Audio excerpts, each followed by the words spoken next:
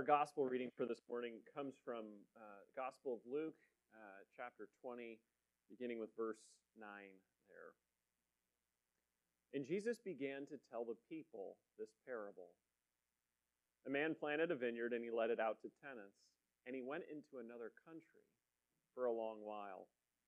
When the time came, he sent a servant to the tenants, so that they would give him some of the fruit of the vineyard. But the tenants beat him and sent him away empty-handed. And he sent another servant. But they also beat and treated him shamefully and sent him away empty-handed. And he sent yet a third. This one also they wounded and cast out. Then the owner of the vineyard said, "What shall I do? I will send my beloved son. Perhaps they will respect him." But when the tenants saw him, they said to themselves, "This is the heir. Let us kill him so that the inheritance may be ours." And they threw him out of the vineyard and killed him. What then will the owner of the vineyard do to them? He will come and destroy those tenants and give the vineyard to others. When they heard this, they said, "Surely not." But he looked directly at them and said, "What then is this that is written? The stone that the builders rejected has become the cornerstone. Everyone who falls on that stone will be broken to pieces, and when it falls on anyone, it will crush him." This is the word of the Lord. All right, well, good morning. It's always a privilege, delight to be with you. We're in the fifth Sunday now in Lent, sometimes called Passion Sunday. Naturally, I'm up here because I'm so passionate. But this is the last Sunday before we enter what would usually be taken as to be the most holy week of the year in which our Lord sets in course sets in motion all the events that would take place, eventually leading to his suffering and death, and then raising again to new life. It's been a gift to be with you all here in this season. I am particularly bad at repenting, as I have found. But one of the things about this season is that the church says that while we're all in these different places of faith, you and I are a little bit different in our places along the way of following Christ. These seasons help bring us all together. Just kind of like if we were going to run a race, right? And then there's something about that where it's like when you're doing it with other people, it makes it a lot easier. In this way, the church gives us the gift of the season so that we're all, even though we're in different places, doing this season together here. So thank you for that. Appreciate it. Today in the gospel passage that I just read, Jesus gives us the image of a vineyard. We actually had it. It's a very rich image. We had it a couple weeks ago, if you remember when I was up here with the fig tree. That had actually been in a vineyard. But this is a little bit different. It tells a parable. We know that this vineyard is it's being tended by some tenants. The owner of this vineyard has gone. It just says he's in a far country, so he's not involved at all in the day-to-day operations. And whatever it is, he's been gone for a long time. We don't know if it's days, if it's weeks, if it's months, if it's been years. It seems as though part of the reason Jesus says this is that you should take it as though this owner's been gone so long, these tenants have de facto been acting as though they own this vineyard. So at some point then, the owner does finally send a servant when the harvest would be ready to collect his share of the produce. This has been leased to them, and the agreement would be, right, that they would sort of work the land, they would get some of it, but some of it would go back to the owner.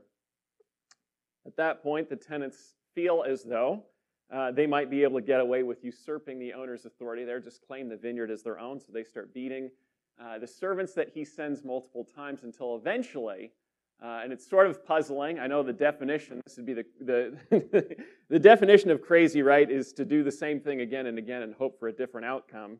It almost appears borderline that the owner's doing this because they keep wounding the servants. He sends his son. The tenants seize the son, they kill him, and they throw him out of the vineyard. The owner then finally, now after all this time, seems to be, the text doesn't say, outraged, you could imagine though, and gets retribution. The tenants are destroyed.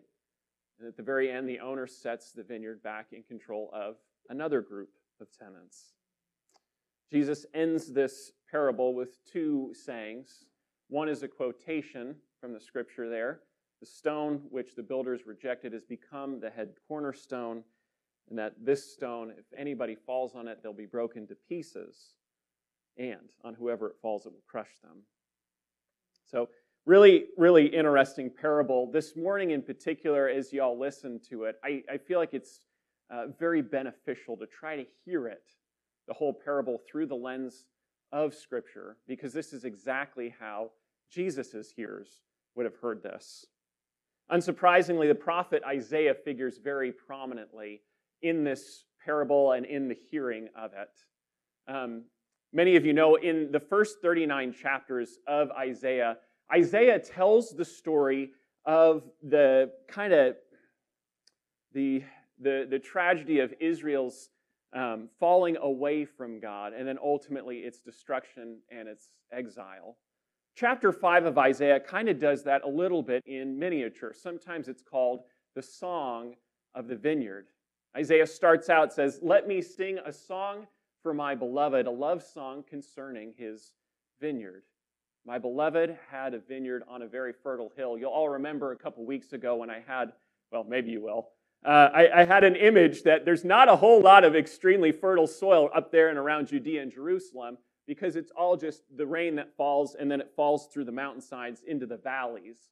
So if you have this very fertile hill, either, which it'll say there, you dug it out, you can see there's like really painstaking work there, or you just happen to get in the right particular spot. So here is the love song continues for the vineyard. It says, my beloved, he dug it out, right? So this is terraced now.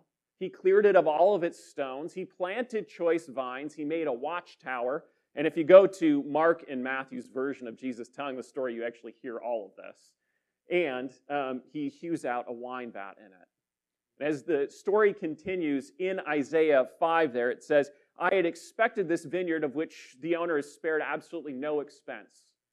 He's done everything that he could to prepare this vineyard to flourish, to thrive, to bear much fruit. It says instead of it yielding grapes, it yielded wild grapes, grapes that would not have been, they would have been worthless to the purposes of the owner.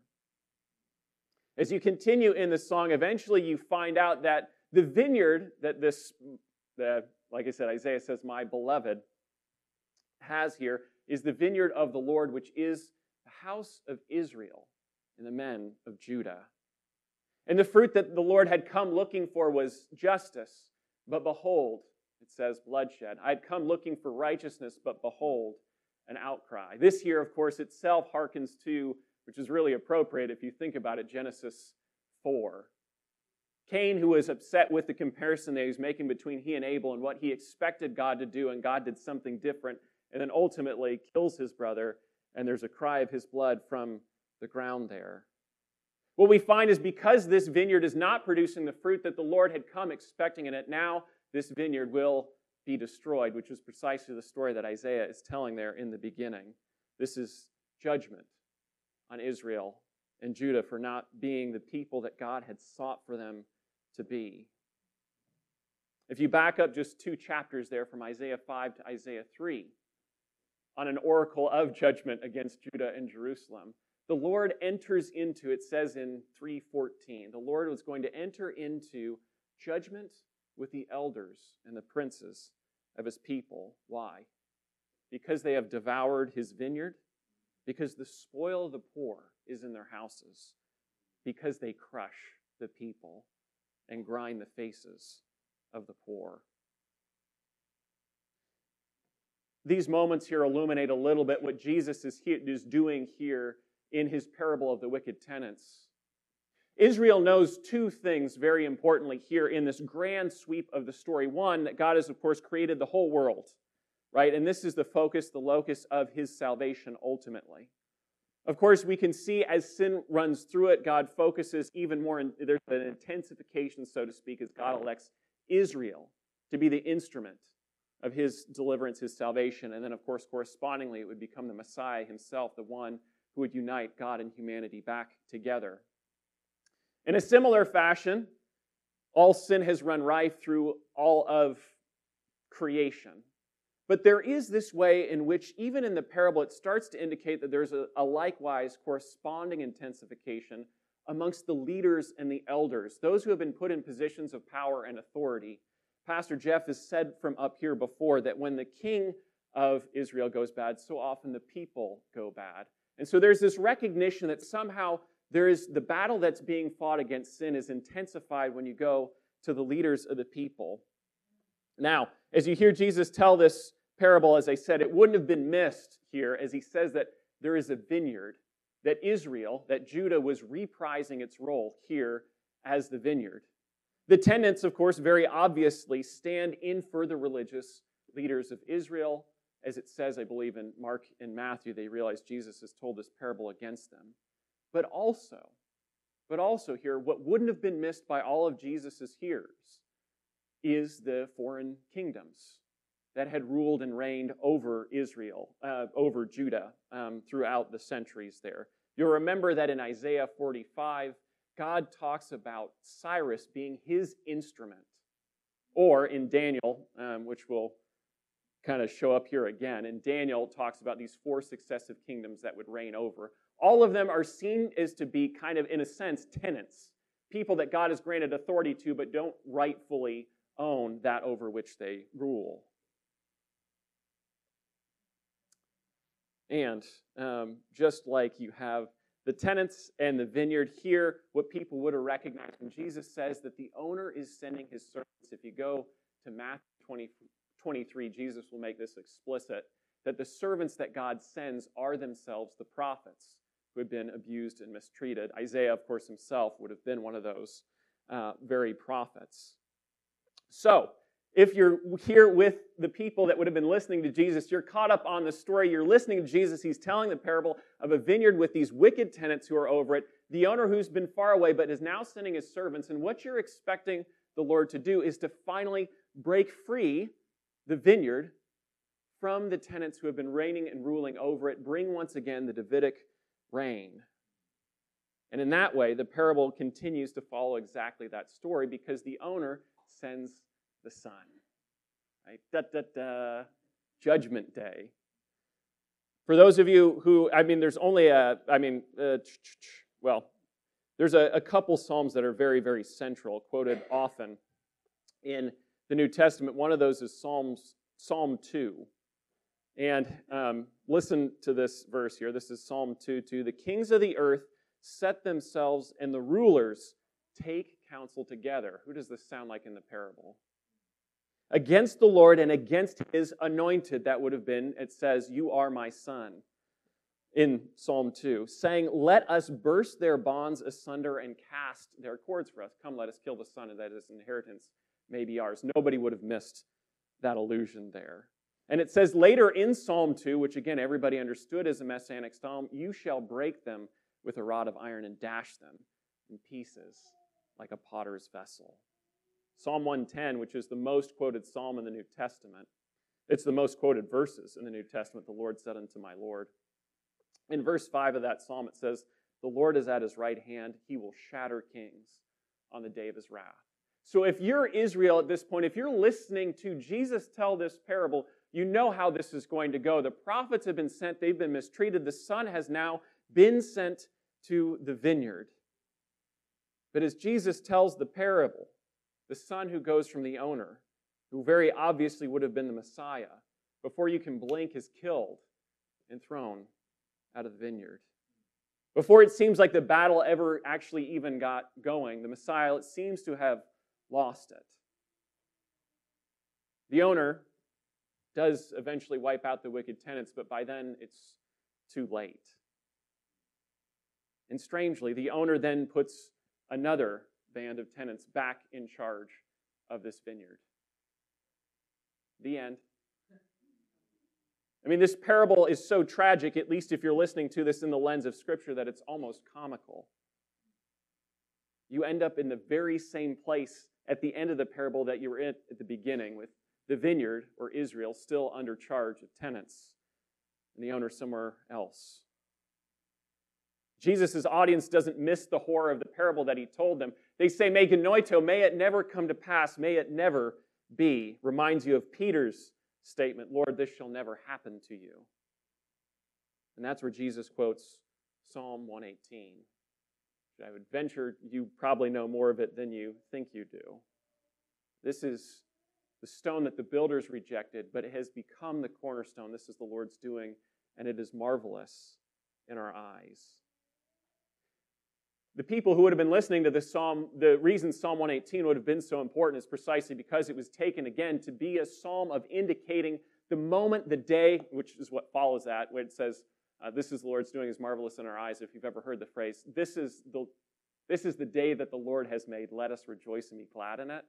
That verse follows exactly that phrase. This is the day that the Lord has made, the day that the Lord makes the stone now the cornerstone, which is the day that Israel would have been vindicated the day the Messiah arrived. As Jesus tells us, he shows them that that psalm is not just about Israel's vindication or about its apparent loss, defeat back to the Lord vindicating it. It's also about the Messiah himself.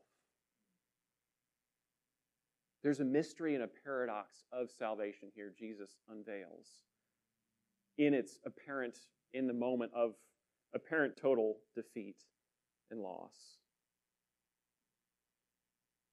You see where, again, you kind of have the world creation, which is intensified to Israel, which is intensified to the Messiah, who brings salvation.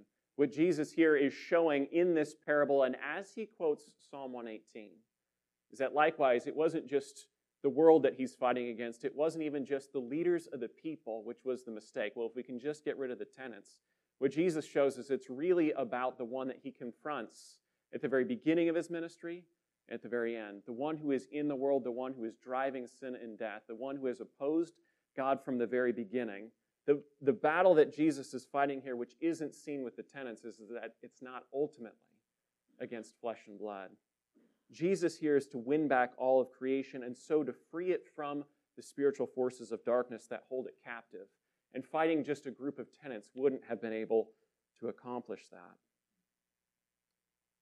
So Jesus then couples that quotation of Psalm 118 with this last line, everyone who falls on that stone will be broken, and when it falls on anyone, it will crush him. Surprise, surprise, this is an allusion to Isaiah 8. Where it talks about in between, you'd all know again verses from Isaiah 7, Isaiah 9, but here's a moment when there is perhaps impending disaster. Judah, Jerusalem is being surrounded by its enemies. And the anticipation is that the circumstances look extraordinarily dire. The Lord here, it seems like, has been unfaithful. Jerusalem's going to fall, be captured. Everyone's going to become spoil of their enemies. And it says that on that day, the Lord will become a sanctuary, those that trust in him, and a stone of offense and a rock of stumbling to both houses of Israel. And many shall stumble on it, and they shall fall and be broken. The image there that's in Isaiah 8 is almost as though the people, as they saw all the enemies hemming them in, closing in, encircling Jerusalem, is that they would try to escape out of Jerusalem, find some other means of salvation, something to deliver them. And as they were running, they would trip over the very stone that would have been a refuge to them. And I think as you guys have seen here, partly drawing on, if you've seen the Ascent of Adumim, which I showed you before, which is the way up to Jerusalem, it was very treacherous in and around Jerusalem to trip over a stone because you could fall down a ravine and you'd be broken to pieces.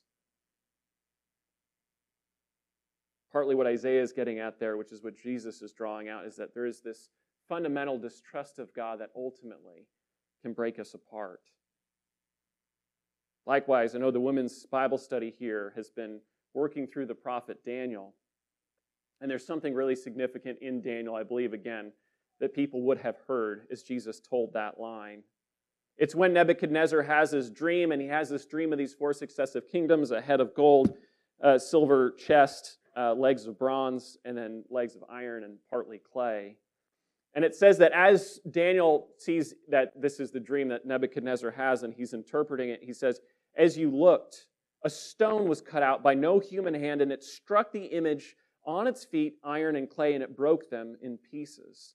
Then the iron, the clay, the bronze, the silver, and the gold all together were broken in pieces and became like the chaff of the summer threshing floors, and the wind carried them away. But the stone that struck the image became a great mountain, and it filled the whole earth. See, this is Jesus here at his very best as he tells this parable. That the son, when he is killed and defeated in this parable, seemingly the rejected stone of Israel, has become now in his very rejection, the stumbling stone of the Lord himself of Isaiah 8. Stumbling and tripping up those who would fail to trust in him, but also those faithless powers that had rebelled against God. That Jesus becomes the stone that crushes the forces of this world that meant to usurp God's power. What Jesus shows here, which is always what he does so masterfully and wonderfully, is what seemed like it had been the failure of Psalm 2 and 110, of the Messiah to do the very thing that had been promised, now actually becomes its fulfillment and its completion when you see it in light of Isaiah 8 and Daniel 2. As I was reflecting on this parable Jesus tells here, I think what I realized is that this parable is not just told against the political, social, or even religious leaders of that day. But when I listen carefully to it, it's also told against my own ego and pride. In this parable, the grievous sin that the tenants they commit is this repeated refusal to be able to give to God what is God's. Namely, to be able to bear the fruit in our lives of his goodness, his beauty, his joy, his love, his peace. And I feel like when I find myself thinking about this parable and think about those tenants, it doesn't actually say, we don't know, whether those tenants were excellent gardeners, whether they were wonderful members of their community, family people. Maybe they worshiped all the time. But there's something about that, and maybe with myself too, I can think of this vineyard that God has given me that I'm tending on my own terms, in my own way. And perhaps just like would have been at that time, I think, well, God, I'm managing this in precisely the way that you would have wanted or desired me to. But God wants more than just good management from me.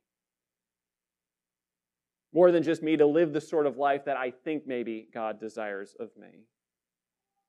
When the Son comes, he looks for that fruit. He ultimately looks for all of me, for all of you. He has the audacity to ask for the abundance, right? The excess of and from my life. And maybe what I realize is that the invitation here, as Jesus tells this parable, the invitation to repent isn't just to make a slightly better version of me, which maybe at times during seasons like this I can think, because I'm trying to work out this discipline in my life so that God may be more present and made manifest in my life. But those things are not just a transaction. I'm trying to say, okay, God, I'm going to work a little harder now. You can work a little harder. They're the signs of this whole and complete giving of myself, this surrender of all of me to the undeserved grace of God. And maybe the truth that Jesus tells here as he spells out that last line is that there's just something about our world that if we don't ultimately have that sense of dependence, that willingness to offer all of us, even the excess of our lives, up to God, we eventually run over the stumbling stone and break apart or are crushed to dust. See, maybe the tenants and myself will think in our lives in this season of time when there's a harvest, when there's abundance, I am king of my life and king of the world. But inevitably, right, we all run into those moments in our lives where there is a crushing, where there is a pressing.